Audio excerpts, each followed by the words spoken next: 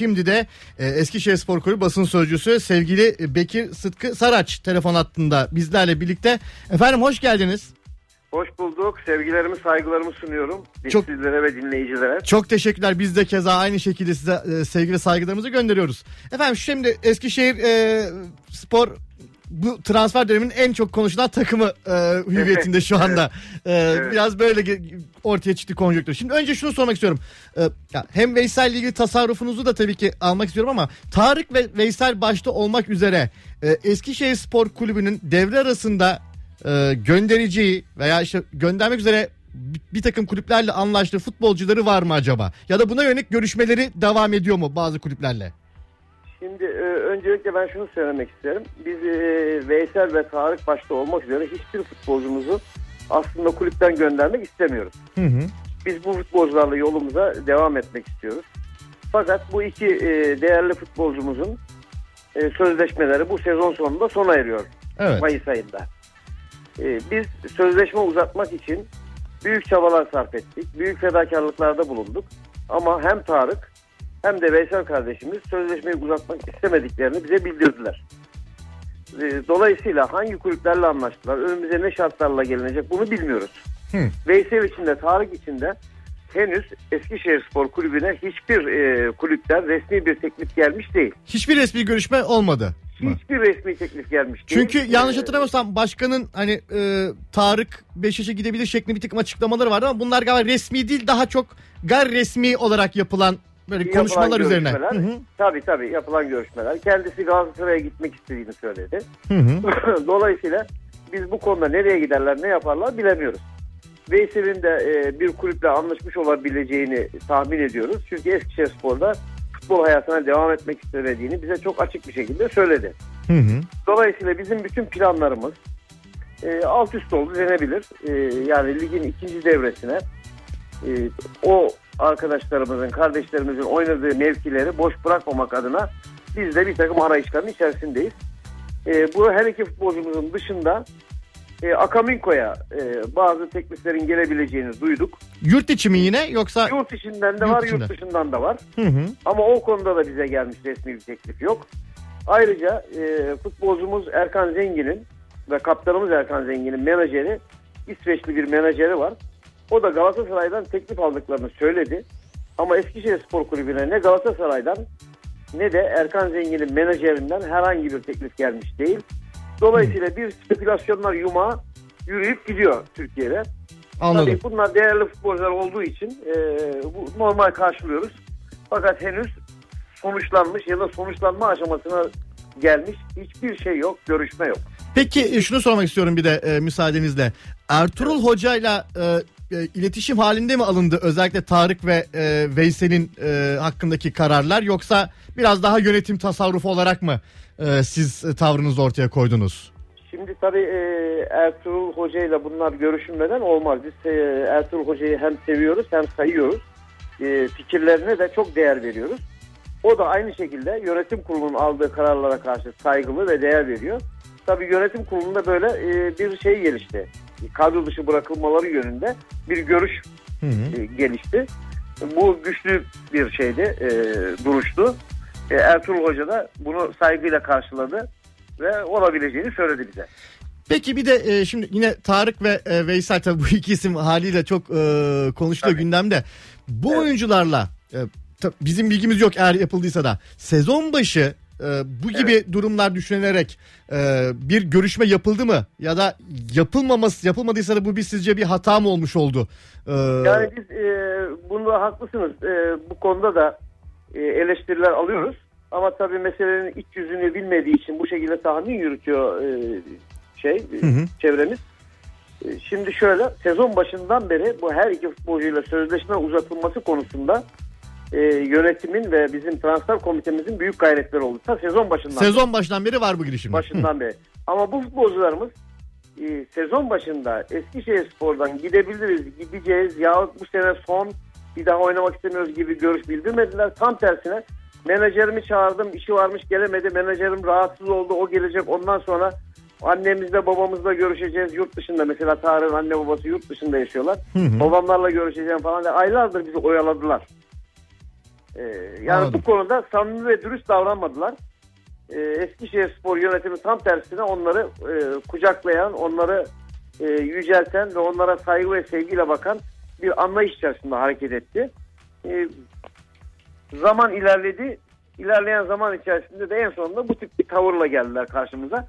Bu hoş olmadı. Kadro dışı bırakılmalarında da bu önemli bir etken. Yani şöyle mi, mesela şöyle anlayabilir miyiz daha doğrusu netleştirmek adına? Evet. Sezon başında bu oyuncular söyleseydiler biz sezon sonu Eskişehirspor'dan ayrılmayı planlıyoruz. Evet. Daha büyük takımlara gitmeyi planlıyoruz deselerdi. Siz böyle bir yani yola gitmezdiniz. Bu oyuncularla belki yani sizin tasarrufunuza göre belki sezon başında satabilirdiniz ya da sezon sonuna kadar bunu bildirerek iyi niyetlerini ortaya koydukları için devam edebilirdiniz mi? Tabii doğru yaklaştınız.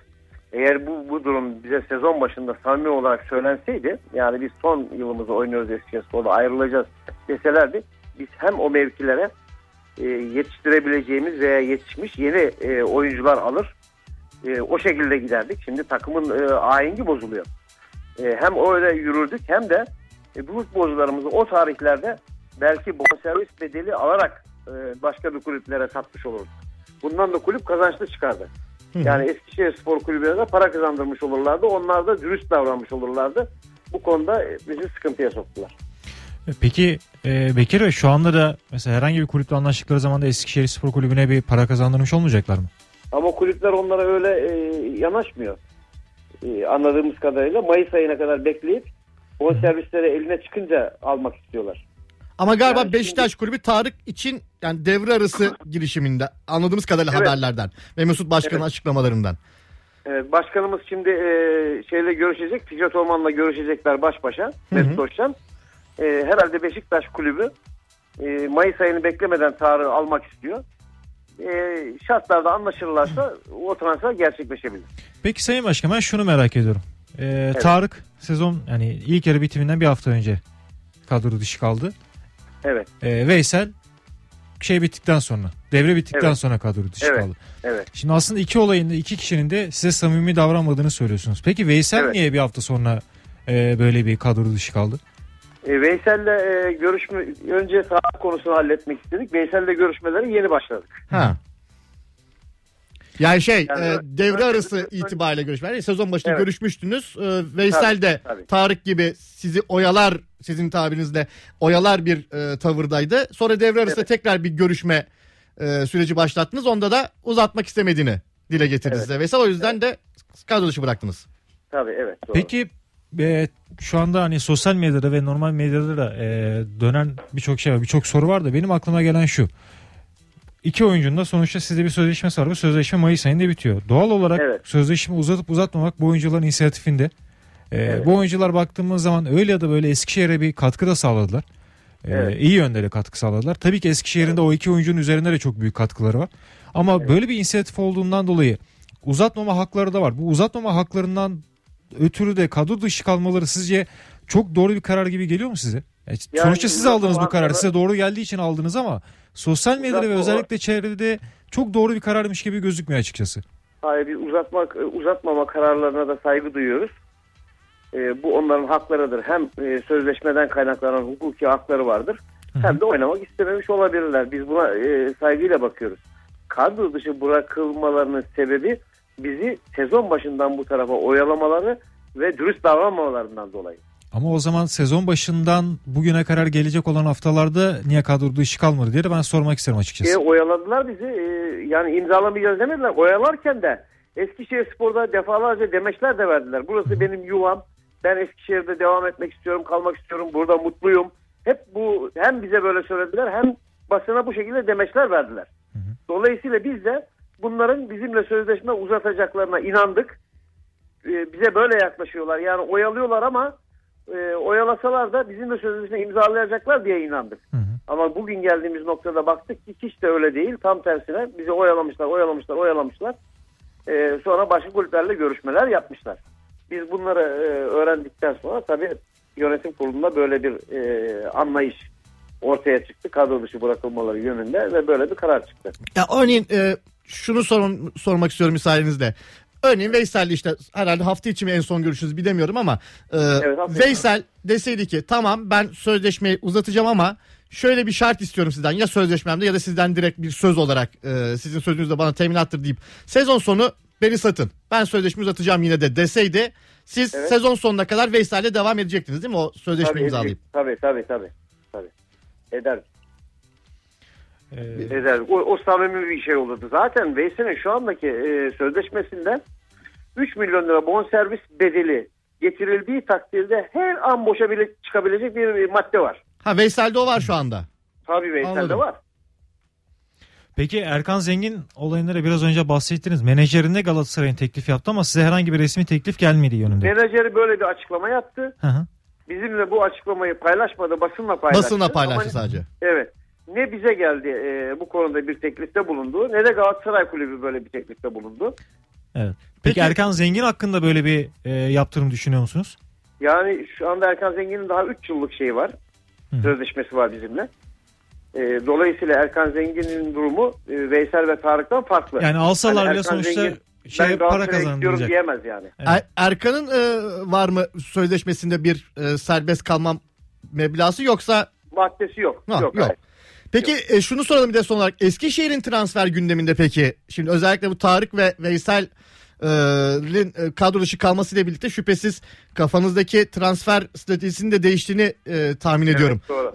Var mı isim verebileceğiniz isimler ya da anlaştığınız ama resmi açıklama henüz yapmadığınız ya da yapmaya özel olduğunuz kişiler ya da görüşme halinde olduğunuz isimler? Yani şu anda isim olarak bir şey veremem ama transfer komitemiz, başkanımız ve teknik as başkanımızın başkanlığında birçok futbolcuyla görüşmeler yapılıyor. Veysel ve Tarık'ın durumu ortaya çıkmazdan önce Eskişehir Spor'da bir forvet arayışı konusunda arayışlarımız vardı. Forvet transferi konusunda. Tabii Veysel ve Tarık'ın durumu ortaya çıkınca hem satılması gündemde olan bazı futbolcularımızın durumu değişti. Hem de transfer edeceğimiz mevkiler değişti. Yoğun bir çabanın içinde ve Eskişehirspor tabii bu çabaların sonunda nereye lazım olan bir futbolcu varsa en iyisini yapmaya çalışacak. Özellikle Veysel ve Tarık'ın boşluğu kadronun içerisindeki alternatifler ya da altyapıdan mı doldurmayı planlıyorsunuz, yoksa yurt içinden ya da dışından yerli ya da yabancı bir takım transferlerle mi acaba? Hepsi olabilir. Bu söylediklerinin tamamı olabilir. Yani altyapıdan da gelen iyi oyuncularımız var. O mevkide oynayabilecek. Elimizde şu anda kadroda olan da oyuncular var. Mesela Servet'e talipler vardı. Servet'in gitme durumu vardı. Şimdi teknik kadro ne düşünüyor bilemiyorum ama mesela bu transfer biraz askıya alındı gibi. Ha tabii, kadro darlığı yaşayınca tabii yani şu anda. Bizim çünkü müdafaa hattından 2 oyuncumuz gidiyor. Bu tip değişiklikler olacak yani. Transfer politikamızda ve tercihlerimizde değişiklikler olacak. Peki son olarak şunu sormak istiyorum Bekir Bey. Tarık'ın bir açıklaması vardı. Ben Galatasaray'da top oynamak istiyorum ve kendi yaptığı bir açıklama. Evet. İki kulüpte size teklifte bulunduğu andan itibaren. Örnek veriyorum, Galatasaray Beşiktaş'tan biraz daha az bir rakamdan şu anda söz konusu galiba tekliflerde. Siz de burada herhalde Tarık'ın size çok fazla samimi davranmadığı ve iyi niyetli davranmadığından dolayı da siz de en fazla parayı kim verirse, Tarık'ın istediği kulüp değil de en fazla parayı kim verirse ona transfer söz konusu olacak mı diyorsunuz? Yani şöyle söyleyeyim. Tabii bu öncelikle düşünülmesi gereken bir konu bizim açımızdan. Yani kulübümüze en büyük geliri getirecek takıma verebiliriz ama biz bazı prensipleri olan ve felsefesi olan bir kulübüz. Özellikle bu yeni gelen yönetimle birlikte öncelikle bize samimi ve dürüst davranan kulüp paradan önce tercih edeceğimiz kulüp olur. Meblağdan ziyade, ya aslında şunun açıkçası hani daha böyle netleştirirsek biz programcılar, gazeteciler olarak Beşiktaş öncelikle, eğer Galatasaray'la birlikte çekişirse öncelik Beşiktaş'ta. Etik davranış açısından Beşiktaş, bakın samimi söylüyorum, Beşiktaş Galatasaray'a nazaran çok daha ahlaklı davranmıştır. Evet. Tarık'ın transferi konusunda. Peki Veysel'e teklifte bulunan kulübün hangi kulüp olduğunu biliyor musunuz? Hayır, bilmiyoruz. Hiçbir kulüple anlaşmış olduğu konusunda bize bir gelmiş bilgi yok. Ama galiba birileriyle görüşmüş değil mi? Sizin az önce öyle bir... Kesin görüştüğü belli ki, yani çok son derece katı bir şekilde ayak etti bize. Efendim çok teşekkür ediyoruz. Çok sağ olun. Çok açık yürekli her sorumuza cevap verdiniz. İyi günler diliyorum. İyi günler, başarılar diliyorum. Çok sağ olun size de.